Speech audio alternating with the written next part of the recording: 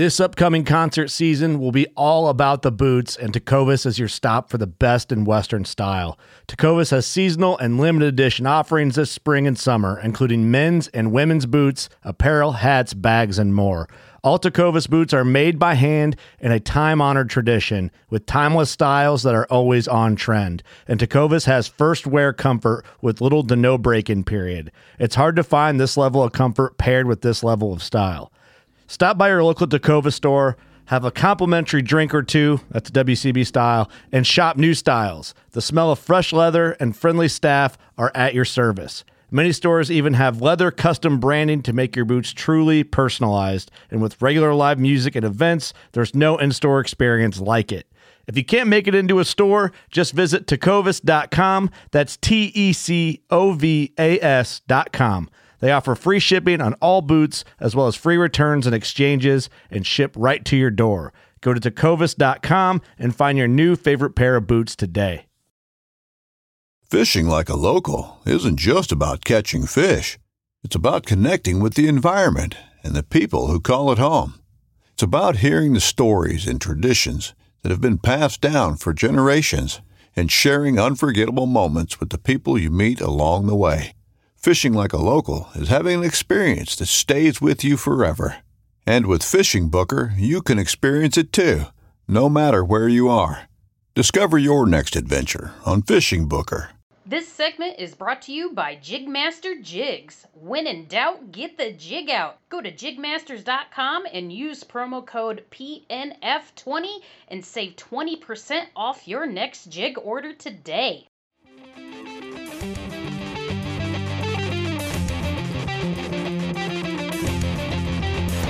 Let's go! This is the Chasing the Tide Saltwater segment on the Paddle & Fin Network. I'm your host, Dustin Nichols. So come along for the saltwater shenanigans.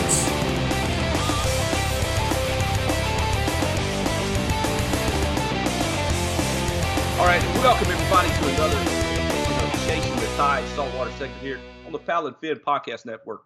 I'm your host, Dustin Nichols. Tonight I got an epic guest, Matthew Vann. What's up, man? I'm stoked to have you on the show, dude. I've been waiting to get you on here. You know, stoked to have you on. What's going on tonight, man? Awesome, man. I'm happy to be here. Just looking forward to getting down and getting dirty with you and letting you know what I got going on over here. So everything is all good, man. Right on, man. Well, we'll start out with, just introduce yourself and tell everybody a little bit about yourself, hometown, where you live now, so family-oriented things and all that, whatever you want to dive into. Right. All right, man. Matthew Vann, here in Pensacola, Florida. I was born and raised here, married to my wife, Stacy. I have 5 sons that range from 12 to 25 there. So that's like my main deal. That's my pride and joy. I grew up here basically fishing for bass, brim, catfish, the Scambia River and all the swamps around it. Soon as I got out of high school, I pretty much tore out of here. I was ready to go see bigger and better things. Of course, you know how we are when we're young. We want something more than what we got. So yes. I headed out west and just, spent a lot of time fly fishing out there, salmon, steelhead, trout. And I got that because when I grew up here, I was bass fishing and brim fishing all the time. But every summer we would go and spend a month up in North Carolina. So I picked up fly fishing at a very early age. My passion for trout's pretty deep. And so when I got out of high school, I really wanted to go out west and get into some of the bigger fish, bigger water. I lived the majority of my early adult life out there. And I ended up moving back to Pensacola right after Hurricane Ivan. So that was going to be 2005. And so, when I got back here, man, I'd been fly fishing all over the country. And so I just was like, man, I got to get out on the salt and see what this fly fishing and saltwater is all about. And so I was wade fishing primarily, redfish, speckled trout, stuff like that. I bought a kayak. I bought my first house in 2006 on one of our bayous here. And basically, I bought my first kayak to extend my range. I was wade fishing. I wanted to get away from the ramps, get away from people, just get a little further out. I was wanting to kind of chase some of the fish that I would see busting that were out of my range with my fly rod. Yes. So I got me a Heritage Redfish 12, and that's how it all started for me, man. And it progressed pretty quickly, pretty quick, and pretty massively as far as kayak fishing. So I could relate to that because that's what I moved to Texas in '96, and I had fished all my life growing up, boats, banks, everything myself. But the same thing happened in Texas. I was like, man, I could pull off on the side of the road and walk into these spots and wade fish. So I couldn't wade fish in Georgia. And with that coastal marsh there, it's all mud. Right. You'd be up to your neck in mud and everything. Yes, so I was just like, man, it was like, and then that grew into that kayak bug when I was like, oh man, I can get a kayak in here and go all up in here. And it was like, then that just, you increase your range again. Yeah, that's amazing. So I can totally relate to that. And I started out in a Perception Caster 12.5, same thing. Oh, it was bright yellow, and all my friends would make fun of me because I kind of did a black fade on the bow and the stern, and everybody called it the bruised banana. Nice. I love it. So I can relate to that, starting out on that low end, and then it just progressed from there. It just, I mean, it just took off, man. Sure. So fly fishing. So you still get to do that you do that now? You still dive into that a little bit? I don't do it as much as I'd like to.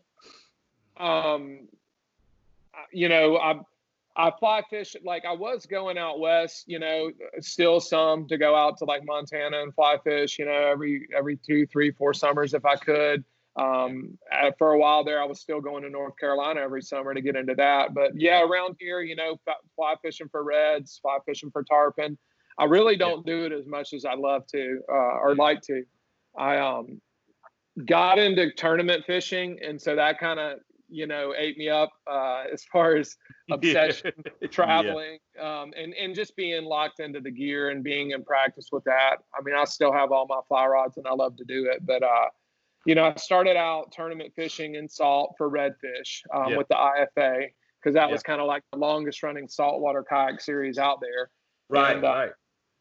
We didn't have a division in Florida where I live when I first started. There was 2 other divisions, but my division basically was Louisiana. So I was traveling to Louisiana 3, 4, 5 times a year, and doing real well with that. I did fish the first KBF Open on Sandy Cooper, the first national KBF that there ever was. But that was like a long time ago. I didn't really do much bass tournament fishing. I did some onlines. But pretty much my deal was the IFA and some local offshore saltwater tournaments, stuff like that. And I had a lot of success with the IFA. Well, I guess we could get in. You want to get into tournaments and stuff later? Yeah. We'll dive on into that too. But so you said you fished that original KBF tournament on Sandy Cooper. So you did kind of dabble back and forth. So right. That transition from fresh to salt, especially targeted redfish, touch on that a little bit, because there's a lot of similar characteristics of them fish that there are. A lot of people are intimidated from both sides, like going into it. But what I found, like I grew up, I never used a spinning rod growing up. Like I used a lightweight rod. For trout fishing until I started fly fishing. But like all my bass fishing from when I was like 5 years old and up was all with the bait caster. And so when I got, when I started fishing for redfish, I dove off, I got a bunch of saltwater, gear that would handle saltwater bait casters, the rods, 7 foot, 7.6, medium heavy, moderate or fast action rods, same stuff I would use for bass fishing. It was perfect for me, except, braided line. So a lot of the same baits, like my favorite top water forever has been a Hayden one knocker. I use that. I use Spook Junior. I use a lot of bladed jigs, saltwater, freshwater, spinner baits, inline and regular spinner baits, redfish, bass. Oh yeah. Jerk baits. I'm a huge jerk bait guy. Like if I had to pick one lure, it would be, a hard jerk bait. So love mega bass. So I'm throwing Vision 110s, 110 pluses, the trick darter. If there's toothy critters around, I'll have like a Rapala shatter wrap or a shatter wrap shad. So that's perfect, for bass or for speckled trout. So oh yeah, definitely. A lot of the same lures, a lot of the same gear, and a lot of the same techniques. So I cross over really well in that regard. It comes really naturally to me. So I have no problem. I see that as a kind of an advantage at a little bit, being that to cross over back and forth, because you're understanding the fish in both areas. You're understanding how the redfish act and how the bass fish. When a lot of times in some of them coastal estuaries that have freshwater runoff, you'll catch both in the same area. Oh yeah, man! I have a couple of my favorite spots here. I catch bass and redfish every time I go, in literally back-to-back casts. Yes, yes. We have a couple places like that here that are the same way. It's very cool. I mean, I feel like red fishing to me is a little bit more about, it's kind of hunting, sight fishing, looking for them. Bass fishing for me is very technical, very much more technical, and that's why I love it so much. I've been known to take 13 rods in my pro angler when I'm bass fishing, just because I got a rod for everything I do. It's 3 different crankbait rods, a bladed rod. It's so I really love that aspect of it. And since I got so heavy back into bass fishing, especially the tournament scene, it really improved my red fishing and speckled trout fishing, just because just being more mindful of every little detail, because I often find the subtleties of not only your techniques, but the way and the areas that you're fishing are what makes the big difference in being successful. Like offshore fishing for bass, most people just go back in the bank and just fishing their target fishing. But once you learn how to fish for bass offshore and learn what's going on underneath the water, that knowledge to me improved my redfish game immensely, because I'm not just casting to the bank. I'm finding the ditches, the potholes, the edges of the bars, the pinch points. And even if in saltwater, a lot of times it's three inches difference instead of 10, but it's a huge difference to those fish. And so that can really help an angler going back and forth in that way. Oh yeah. There's a guy on the water the other day at a smaller lake I was at, and he was beating the bank. He was catching fish, and then he was like, "Man, what are you doing? What are you doing way out there?" It's like, set the hook and catch a nice 20-inch fish, and I'm like, man, I'm yo-yoing a chatterbait out here. He didn't even know what a chatterbait was. So you got these guys that are out there that just never heard of things, and I like to be able to help. So I was like, hey, here, try one out. Oh yeah, give him one on the water. Hey, this is what you're doing. I'm targeting this deep grass offshore. It's just starting to grow up through about half the water column, and I'm ripping this thing out. I'm pulling it out of that grass, and I'm getting a reaction strike because it had heated up. The fish had moved back out in that cooler water in that shade of that hydrilla. And we're underneath there, just and I was like, I'm getting reaction strikes from them. I'm ripping it in front of their face. So he's like, man, that's so cool. I would have never even done this. World. But just like you were talking about, that little bit of depth difference in saltwater, fish highways, you could call it, or the potholes and that creek channel that comes off of the flats that leads back to a pocket and opens back up. That them little things like that you pick up on. That's a plus, especially by bass fishing, because I know I use my graph a lot, but I have lately, especially after getting side imaging, I had started to use that targeting my trout and redfish also.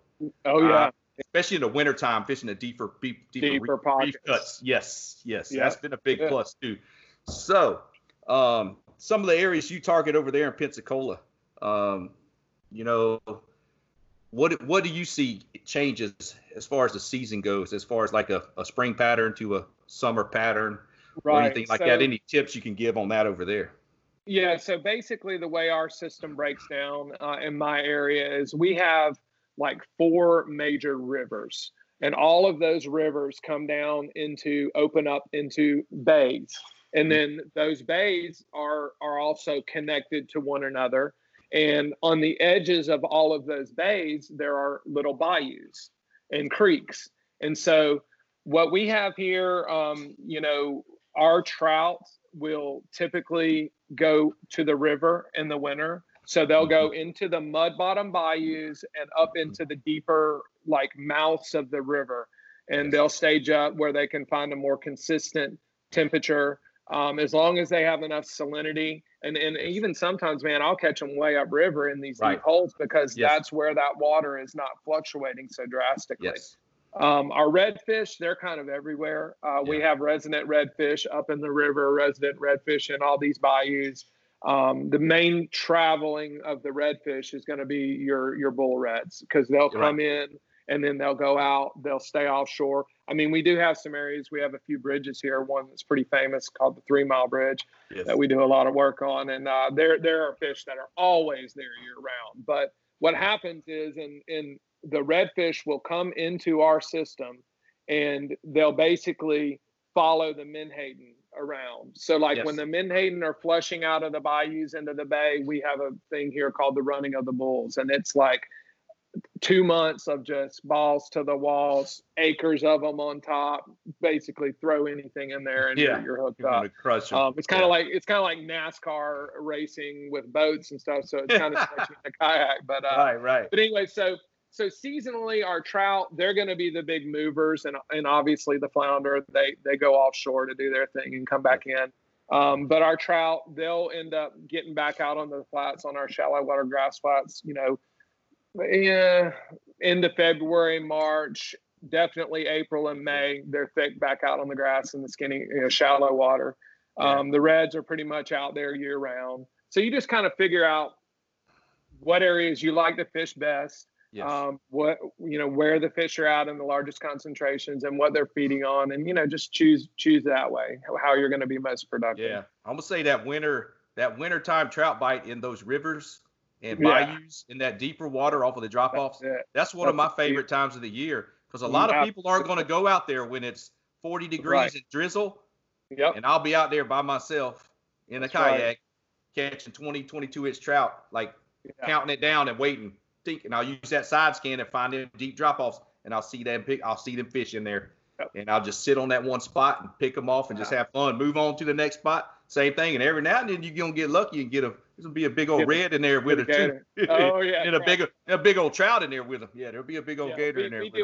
We catch our biggest trout in the winter here for sure, or at least the people who I fish with. I mean, obviously you're gonna get lucky and hook a big gator every once in a while on the flats with that one knocker, but we do a lot of slow rolling, like big line through swim baits. Savage Gear, Pulse Tail Mullet is like my go-to now, and so we'll be rolling 6-inch swim baits just as slow as you can roll them in these mud bottom bayous, and the mullet will be in there. They'll be all stacked up. Sometimes the coldest nights of the year are the best, because those mullet are in shock, and those trout, they're predators, and they're an advantage. For sure. They're opportunistic feeders, and then that's what I've always touched on with some people that ask about that wintertime trout fishing, is that a trout 25 inches or bigger is going to by far go after that big 6-8 inch bait than that little bitty old 3-inch little skinny swim bait. They're not going to want to expend 5 different times trying to catch small bait. They'd rather expend energy to catch that one big bait fish and just like a big bass. Done. Yep. Yeah, just like a I consider trout over 25 inches are kind of like bass over 7 pounds. Like they have very similar characteristics as far as what you're talking about, conserving their energy, making every eat count.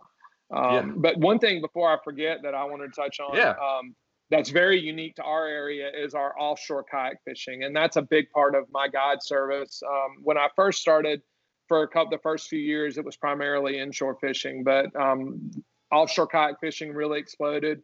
And Pensacola to Destin is very unique, because we have, especially Pensacola to Navarre, the DeSoto Canyon comes up out from Louisiana, and that deep, clear blue water, like really the best area for it is kind of like from Pensacola to Destin. And where I offshore fish, what's so great about it is you're like there's a pass on either end at Pensacola and on Destin, and where I fish offshore is right in the middle.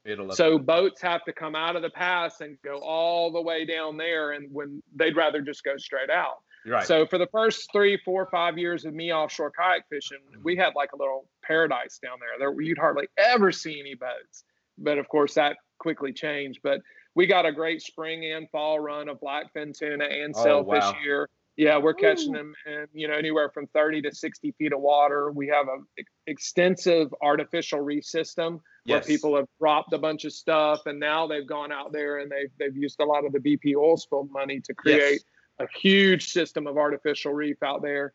And, we catch snapper, 18, 20-pound snapper, grouper, triggerfish. We catch mahi in the spring, summer, and fall. Right. So it's pretty amazing. Like, you got the guys down in South Florida, they got deep water right off the beach. We don't have that deep water, but we've got an amazing artificial reef system, and we've got good, clean blue water. Yes. And you'd be surprised at some of the stuff that swims through out there. I mean, there's been like a half a dozen wahoo caught in kayaks here, which is really rare. Y'all get a good cobia run over there? Oh, and that's what we're famous for.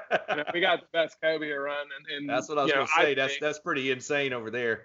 Yeah, and it's happening right now. Unfortunately, with all this COVID stuff, they've had our beaches shut down. They just opened it back up this weekend, and so we've missed a lot of the initial part of the cobia season. But one thing that we've learned over the years of targeting those fish is we actually in kayaks do a lot better kind of after the peak run comes through, because for us it's hard to get out there and compete with all the sport fisher boats, these towers, 5-story tall boats, and it's actually kind of dangerous. But what we do is those fish will reef up. So we will actually go and target those fish near or on our artificial reef structure.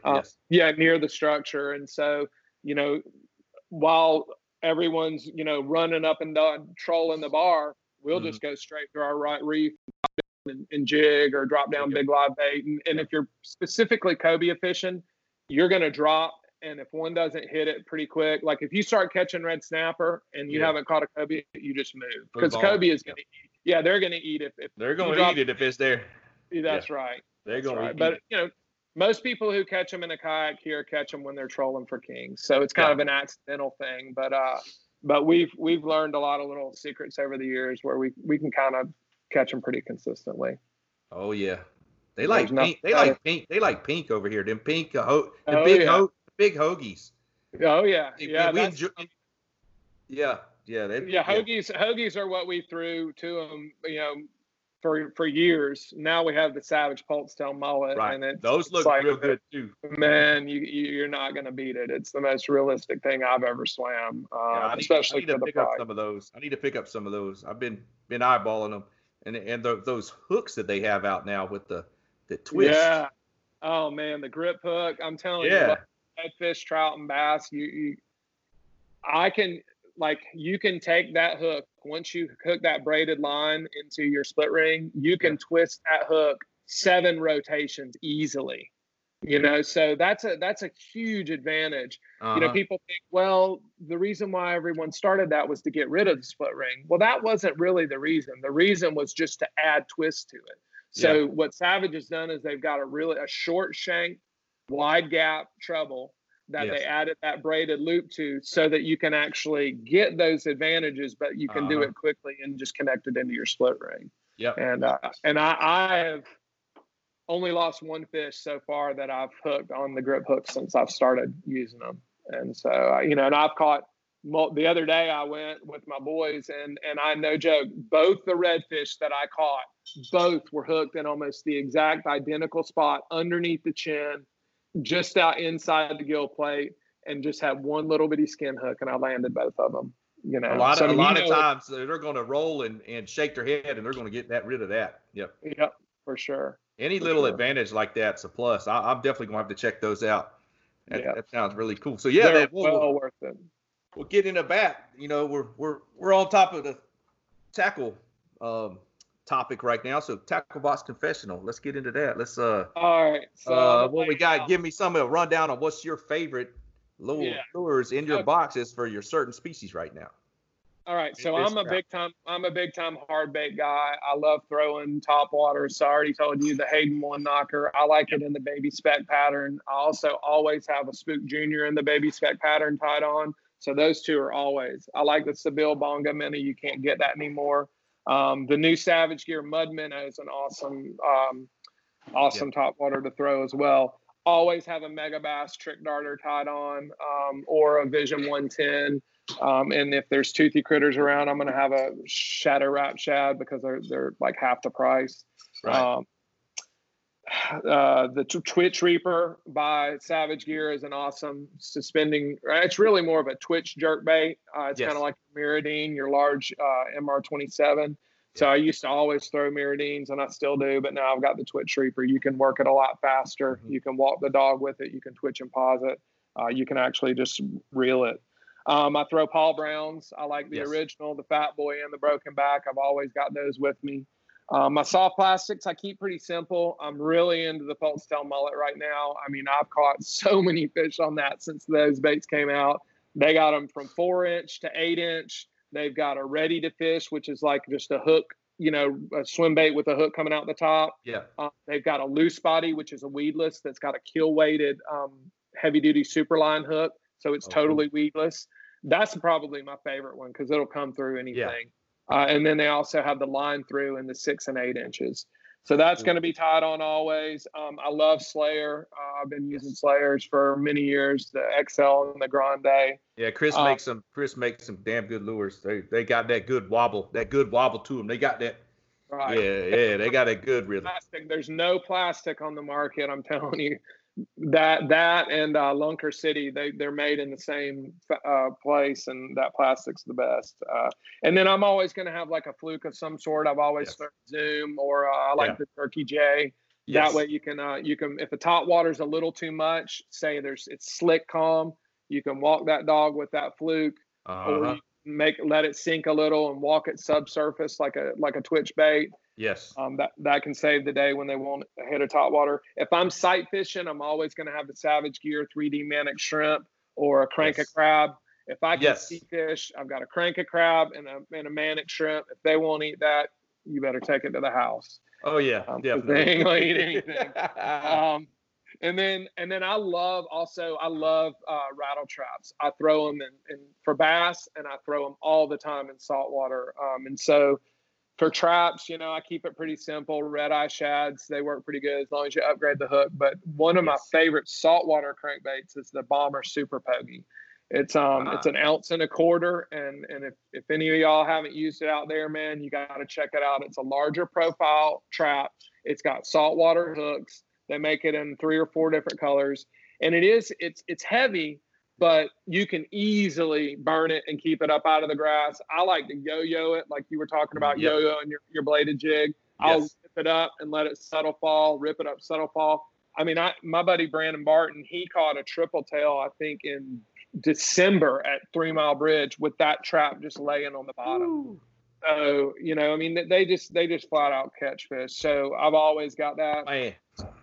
Offshore stuff. Savage makes a whole bunch of stuff I use. I always have that Pulse Tail Lemmy, the mullet, pitch bait. They got a great 3D squid that they're making. They've got glass minnow for a sling jig to get out there for bonita or small mackerel. I love the Yozuri deep diver, 20-foot deep divers. I'm a big pink believer. I love pink, or like a white broken glass or the blue broken glass. I tie up my own stinger rigs. I'll do a 3-hook stinger rig, which is basically like 2 treble hooks snelled onto a braided wire with a J hook to nose hook the bait. Yes. So I'm always trolling 1 live bait and 1 plug deep when I'm offshore. Right. Yeah. And I keep it pretty simple. That's basically my offshore setup. I'll have 2 trolling rods, a pitch rod, and then I'll have my bottom rod for going for the reef fish. Well, actually, but I have way more rods than that. I have multiple those. That's what I was going to get into. The next topic I was going to kind of want to touch on was, as you said, bass fishing too, you could have 10, 12 rods. I'm the same way, and everybody's always like, why you got that many rods? I said, because I don't want to take the time to retie when I'm in a tournament. I'm pressed for time. I want to have everything. I want to have my backup. lures laid out in front of me. So if I'm getting short strike on that frog or getting short strike on that one knocker, I got a spoon I can sling in there, or I got a fluke I can sling in there, and then finesse them a little more and get them to eat. And that's what I wanted you to touch on, that organization and prep, and how important that is to you too on tourney day especially. Oh man, so everybody knows in a kayak you're limited on space. Even though a lot of us have really big kayaks, you still want to have your gear as organized as possible. And even if you take all this stuff with you, you want to have it laid out simple and easy. And I mean, I am blessed / cursed with a bit of OCD, and so I have I have like a system to it all. Like you're talking about having a backup pitch bait. Like if I'm fishing for redfish, I have a pulse tail mullet ready to fish. I've got a pulse tail mullet weedless. I've got my manic shrimp if I see a fish right there, and I've got my one knocker. They're all in the same place that I always put them. They're laid out ready to cast. Like you said, I do the same thing. I've got my backup lures position. I know exactly where my jerk bait rod is always right here. My twitch creeper, and so like when I'm in the moment, I can just do it without even thinking. So I keep my kayak as organized as I can possibly while I'm fishing, especially in a tournament. And when I'm tournament fishing, I might have, if there's a jerkbait bite, I might have 4 jerkbaits rigged up, ready to go. You know what I mean? Or if it's going to be a good topwater bite, I've got 3 top. Or if I know I'm going to be jig fishing, I've got a swim jig, I've got a football jig, and I've got a bladed jig. Right. And so the more you can really think about that beforehand and get it organized in your mind, even write it down if you have to. And the more you do that, you organize your gear, your tackle, and get a system of how you really approach your attack. The more you do it, the more natural and comfortable, it'll come. Oh yeah, definitely. Because I set my kayak up the same way every time. My rods, if I'm going to be fishing the same style baits, I know exactly where they're at. I can reach behind me and grab that spin that rod with the gulp and a popping cork, or I can reach behind me and grab me that jerk bait. Or if like you said, top waters, I could have 3 different on. I could have a Spook Junior, a big one knocker. I got a guy here that paints me some customs. They might like something a little more subtle, little less noise. They might want something higher pitch like a she-dog. You never know until you're out there. So I'm not gonna sit there and retie. I'm gonna have a couple different ones tied on. And I mean, there's times I'll have 3 different rods with chatterbaits when I'm bass fishing. I'll have 3 different colors: gold blade, green pumpkin. Oh yeah, sure. Yep. You gotta break it all down. Too, I'm really big on safety. So I like to keep all of that stuff organized as well. I always have, my PFD. I've got a fully charged VHF. I carry a fully charged Big Mophie juice box with my phone charger, just in case you were ever out there longer than you thought. Always have a handheld bilge pump because I have had some really dicey things happen offshore where I've taken on water and stuff like that. I always have a sealed first aid kit that I vacuum seal that stays in my kayak always. Whistle, reflective mirror. I have a flag with a light on it. And I preach that. I preach that safety. I've been all about it for years. I've got 5 sons that I want to come home to. I've taught and educated in seminars, and I can't stress that stuff enough. I know people think it's cliche and they get tired of hearing it, or oh my God, you wear a PFD when you're in 3 feet of water. Well, yeah, I do, because I feel weird without my PFD on. It's my tackle box on my body. And it gives me so much confidence. It's like when I'm trout fishing, fly fishing, my waders, they're just a part of my uniform, so I mean, I feel awkward now when I don't have my PFD on my kayak. I'll touch on that for people and give you some perspective. Okay. I taught water survival instruction in the Marine Corps. I've surfed all over this world. I surfed in Hawaii, Big Sunset Beach. I didn't wear a PFD, but I got a surfboard attached to my leg via a leash. That's my lifeline on that board. If I lose my board, I got to swim back to the beach. If I can get back on top of my board, I can get out of the harm's way and get out of that impact zone, or duck dive under the wave and get away. Everybody's like, well, why are you wearing that PFD? You're only fishing 3 foot deep flats. I said, you never know what's going to happen on the water.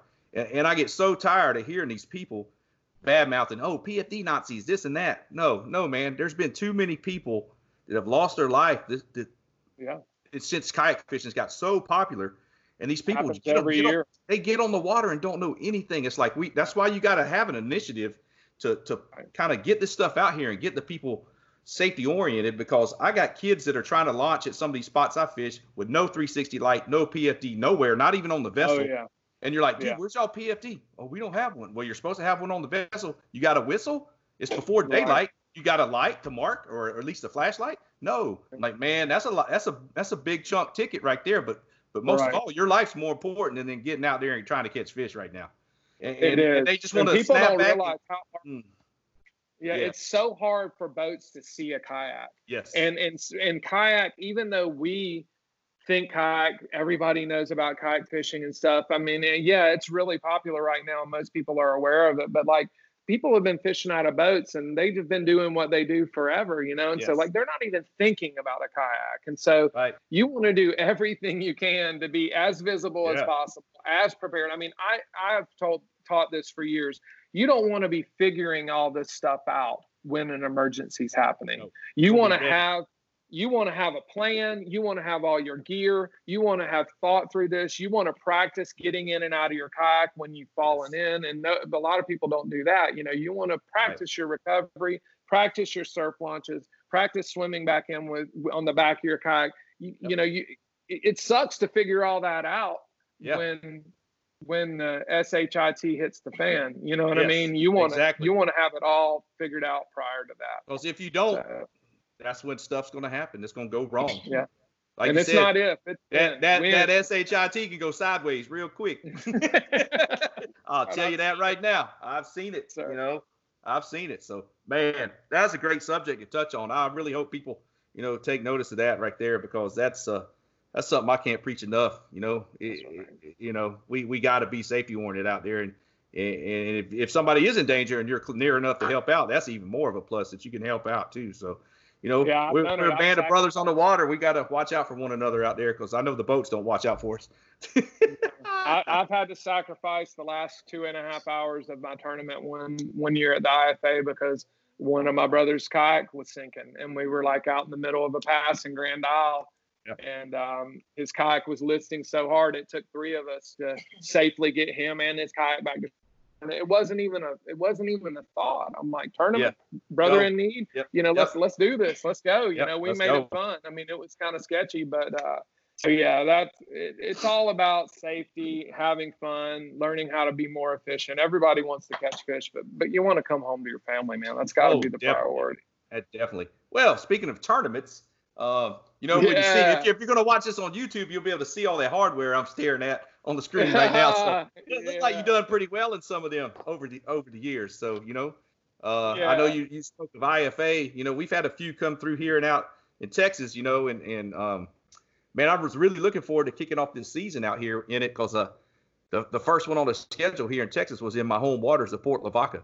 And I was looking really heavily about, man, this is a good time of year. It's going to be on. You got to try it, man. But it's July. Yeah, I fished a couple of them at Port Aransas and did okay. It's just you got to find the right fish and get them measured and stay on top. Yeah, they run a good show, man. They run a good show, definitely. Yeah, they do. So that's kind of what I've done the most of. I was fortunate enough to win the championship in 2016, which I can't remember how many years I had been fishing it before that. It took me a while, because like I say, Louisiana was the division I was fishing, which is, anywhere from 3 to 6 hours from my house. So there's not a lot of pre-fishing involved. And, my buddies who kind of introduced me into it, they were all wanted me to come, and they were sharing just enough information to keep us coming and taking our money. And right. And then we started finally figuring things out. But I won the championship in 2016. They actually had the championship in Panama City Beach that year. And I told them, well, they have one over here. It's going to be a different story. And I was fortunate enough to take that one. I actually won. I went back-to-back National Angler of the Year in 17 and 18, which was a huge deal for me, man. Yeah. I had a lot of success, with placing in the top 3, top 5, second place. Yes. when I won that championship, like things really started going good for me. Getting more consistent with my finishes. And those series of wins are what ended up getting me qualified for the Hobie Fishing Worlds. So in 2016, I fished the Hobie World 6. That was in Leeville, Louisiana, which is where I fished for, not Leeville, but Louisiana. That style of fishing has what I had been doing, seriously for like the past 5 years. So I ended up getting third place in that, which was just incredible. That was awesome. Like my best. I mean, even though it was third, it was anglers from all over the world in the most extreme conditions I had ever fished. And I felt really fortunate and blessed to come out with third place in that. That's that killer trophy right there with the fish mouth. Slam. With the slam. Yeah, the slam. Nobody caught flounder, but then after I went back-to-back National Angler of the Year in 17 and 18, I got an invite to go and fish Hobie Worlds 8 in Queensland, Australia. So, like, awesome. For me, man, fishing in a kayak, like, I got to go the furthest place away from my home and fish somewhere that I've dreamed of going my whole life. One of my main sponsors, Crank a Crab, is from there. Yes. I already had so many friends from the fishing community there. So when I got there, man, I mean, I can't even tell you how they rolled the carpet out for me and just treated me so well. And I didn't get the finish that I was after. I think I ended up 16th, which I was still proud of that finish. I just lost a few key fish during the tournament. But for me, it was all about the experience of going to the other side of the world, somewhere that I always dreamed about going. And my wife got to go with me. And we had like a dream 2 weeks, Wow. And it was just really, really incredible. So those are my two probably highlight tournament experiences. I've really been missing the tournaments because I've been serious tournament fisher, angler for, going on a decade now. And I really miss it, but I'm going to be honest with you, man. It's been nice to have a break. I've really enjoyed spending time fishing my local waters and with my family. I kind of sacrificed a lot of that local fishing time because I had to. You got to keep a balance in your life. Right. Some guys can fish all the time, but I've got kids at home. I've got a wife. We both have our own businesses. So I really, the past 3 years, have sacrificed a lot of my local fishing so that I could travel and go and do these, week gone tournaments, here and there. Yeah. So, that's some advice I would tell people. You got to find the balance. Definitely a balance. Yeah, very much so. Yeah, that's what the year started off good. We had all these opportunities given to us with the Hook Bass Nation events and everything else. I saw you at Seminole. When I had the kidney stone and it killed me, man. I was like, we were hanging out and then you were gone, and then I started hearing about a kidney stone and I'm like, no. Yeah, man, it was pretty bad. It was pretty bad. Yeah, it was rough, but then with all this COVID-19 mess and all these tournaments, a lot of them got postponed or canceled. So, looks like we might see a couple popping back up in June and July. I know we've been running some here. We've done a few online stuff, COVID Classic and all that. Right. But I know I'm really looking forward to that Bayou Coast Fishing Club. I'm telling you. Fallen Tide, is that the one it is? Fallen Tide. Yeah, that's been one of their most successful, longest running tournaments. Yes. And they have been, their club, my local club, and the club in Mobile have been working for a few years now, coordinating with Hobie to try to get us a Hobie Worlds qualifier down here. And they got it, man. I'm telling you, if you have any desire to come and experience an amazing fishery they are, that club hands down is the best club I've ever been a part of. I mean, I live in Florida. I'm a member of that club, have been for years. I fish as many of their tournaments as I can. They are a fantastic group of guys. They're very competitive, and they will cook. They will throw down. I mean, if you like to hang out, have a good time, not just drinking, partying, eating good food, fellowship, camaraderie, that's what they're all about. And helping everybody have a good, successful time. I met all of them at Seminole, and then I ended up having Sean Rastanis on the show, and we talked about Fallen Tide, and I said I'm definitely going to have him on again, a month or so before that event, and kick it off again, because I'd like to get a group of Texas guys to go over, because it's a true slam tournament. It's a Hobie Worlds qualifier. That's going to be an insane event. They're going to make that pastelaya. They're going to cook it up. They're going to have some good times. And it's like, man, that's what I miss about the tournaments most of all right there, is that fellowship and that camaraderie. That's where it's all about. Hanging out, man.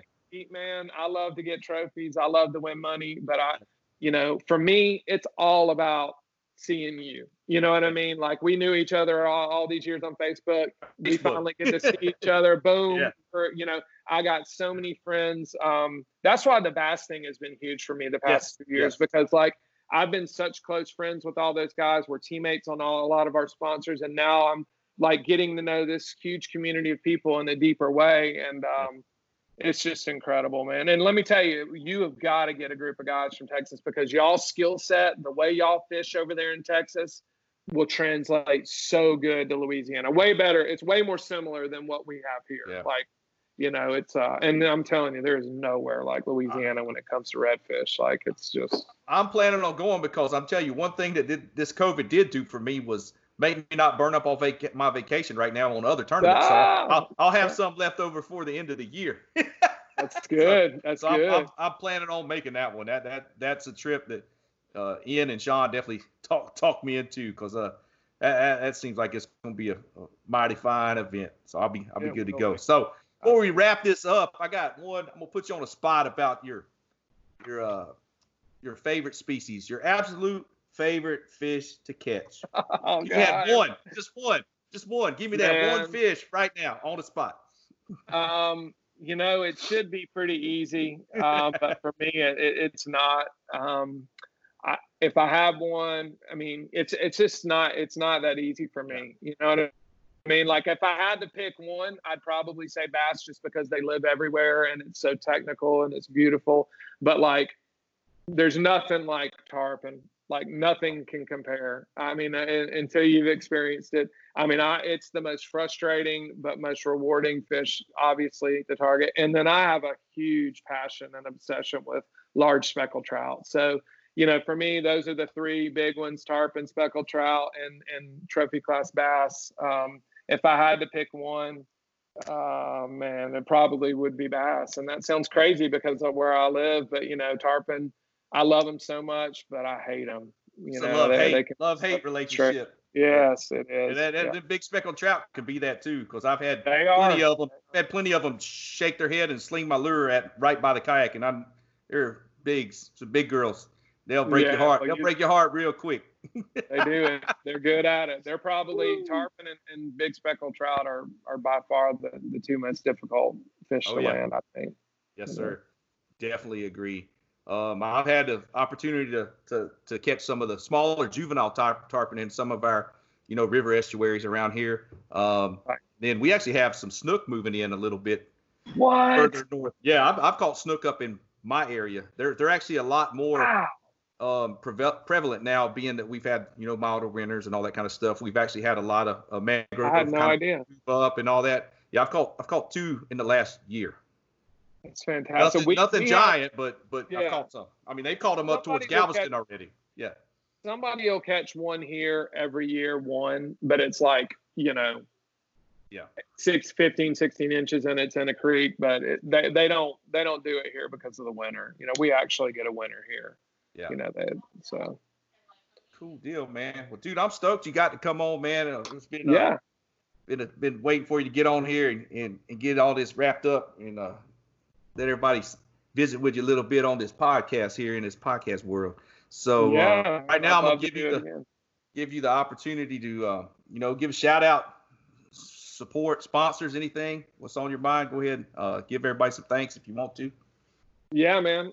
First of all, Hobie Fishing. I've been with Hobie since 2013. They're a huge part of my life, not just the kayak that I'm in. Those people are like family to me. I've been real fortunate and to have those people as my sponsor and family, and I love them to death. NRS is a huge sponsor for me. They keep me in all the best clothing and safety gear and keep me warm and dry. I got a real great relationship with those guys. Torqeedo, what more can you say? That gets me where I'm going: quick, fast, quiet, clean. Very grateful to be a part of that. iRod is my rod sponsor, Matt Newman out in California. He's got a great rod right now, great rods for a great price. I'd put them up against any rod on the market. Yak Attack, I've been with them. Luther was the first person to ever sponsor me back in the first KBF days, and I love him to death. He's a great person in the community. Yes. With Picasso lures, I love their lures. Anything bladed, spinning, jig, they got it all. Great stuff. Cranka, love those crabs. Cal Coast Fishing keeps all my gear organized. Yes. Boondocks gets me to the water, and then probably my sponsor that I'm most excited about, which is new to me this year, but I've been using their products for years, is Savage Gear, and I can't say enough about the product that Jose Chavez is putting out right now. We got some great stuff on tap that's coming that's going to blow people's mind. And, if you don't know about that Pulse Tail mullet, man, you better go get you some. I'm getting me some of them. Do some of them and just tie it on and just chunk and wind, baby. And it'll do work for you. But that's pretty much my sponsors. I've got a few more, but that's the main meat of my sponsors. And they all take real good care of me, and I love them to death for it. Cool deal, man. That's a solid lineup, man. That's some great companies in there. But I'm gonna have to take you up on that Savage Gear tip and get some of them. I've been eyeballing the Pulse Tail mullets. I just hadn't pulled the trigger, but I'm definitely gonna get some of those and put them to work. I'm gonna have to put them to work. They're well worth it. They're well worth the money. You won't find a better, more realistic swim bait that actually does the work for the price on the market. I mean, I've been throwing big swim baits for many, many years, and I've spent ungodly amounts of money on them. And that little lure right there will do everything they'll do. I promise. Oh, yeah. Sweet. Yep. Cool deal, man. Well, thanks for joining me tonight. I want to say thanks to all the listeners for checking the show out. We enjoy having y'all get on here and give us a review and let us know how we're doing. So hit 5 stars, give us some likes, share this thing. Once again, we thanks Matt for coming on tonight. Yep. And thanks again, everybody, for listening. Chasing the Tide, Saltwater Segment. I'm Dustin, and I'm out. Thanks, Dustin. Thank you, bud. Go check out the website, guys. Paddle, the letter N, and fin.com. Also, check out YouTube, youtube.com/paddle and fin. If you got a question, comment, want to hear from a future guest, feel free to email us at paddle, the letter N, and fin@gmail.com. Don't forget to follow us on social media. We're doing giveaways, announcements, things like that at Facebook and Instagram at paddle and fin. Shout out to our show supporters: Rocktown Adventures, Loveland Canoe and Kayak, Hammered Lures, Fish Mob Lures, TRC Covers, Catch Products.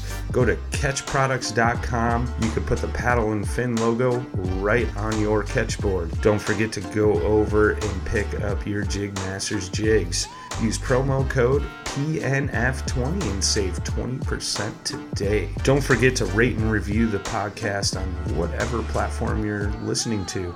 It helps grow the audience, helps others find our podcast. So please drop a 5-star rating in on the podcast platform you're listening on. Don't forget about the recycled plastics program, you guys. Take your used plastic baits, put them in an envelope, mail them to the address in the show notes. Our man Eric Richards at Hammered Lures melts those down, makes new baits, and donates them to various chapters of Heroes on the Water.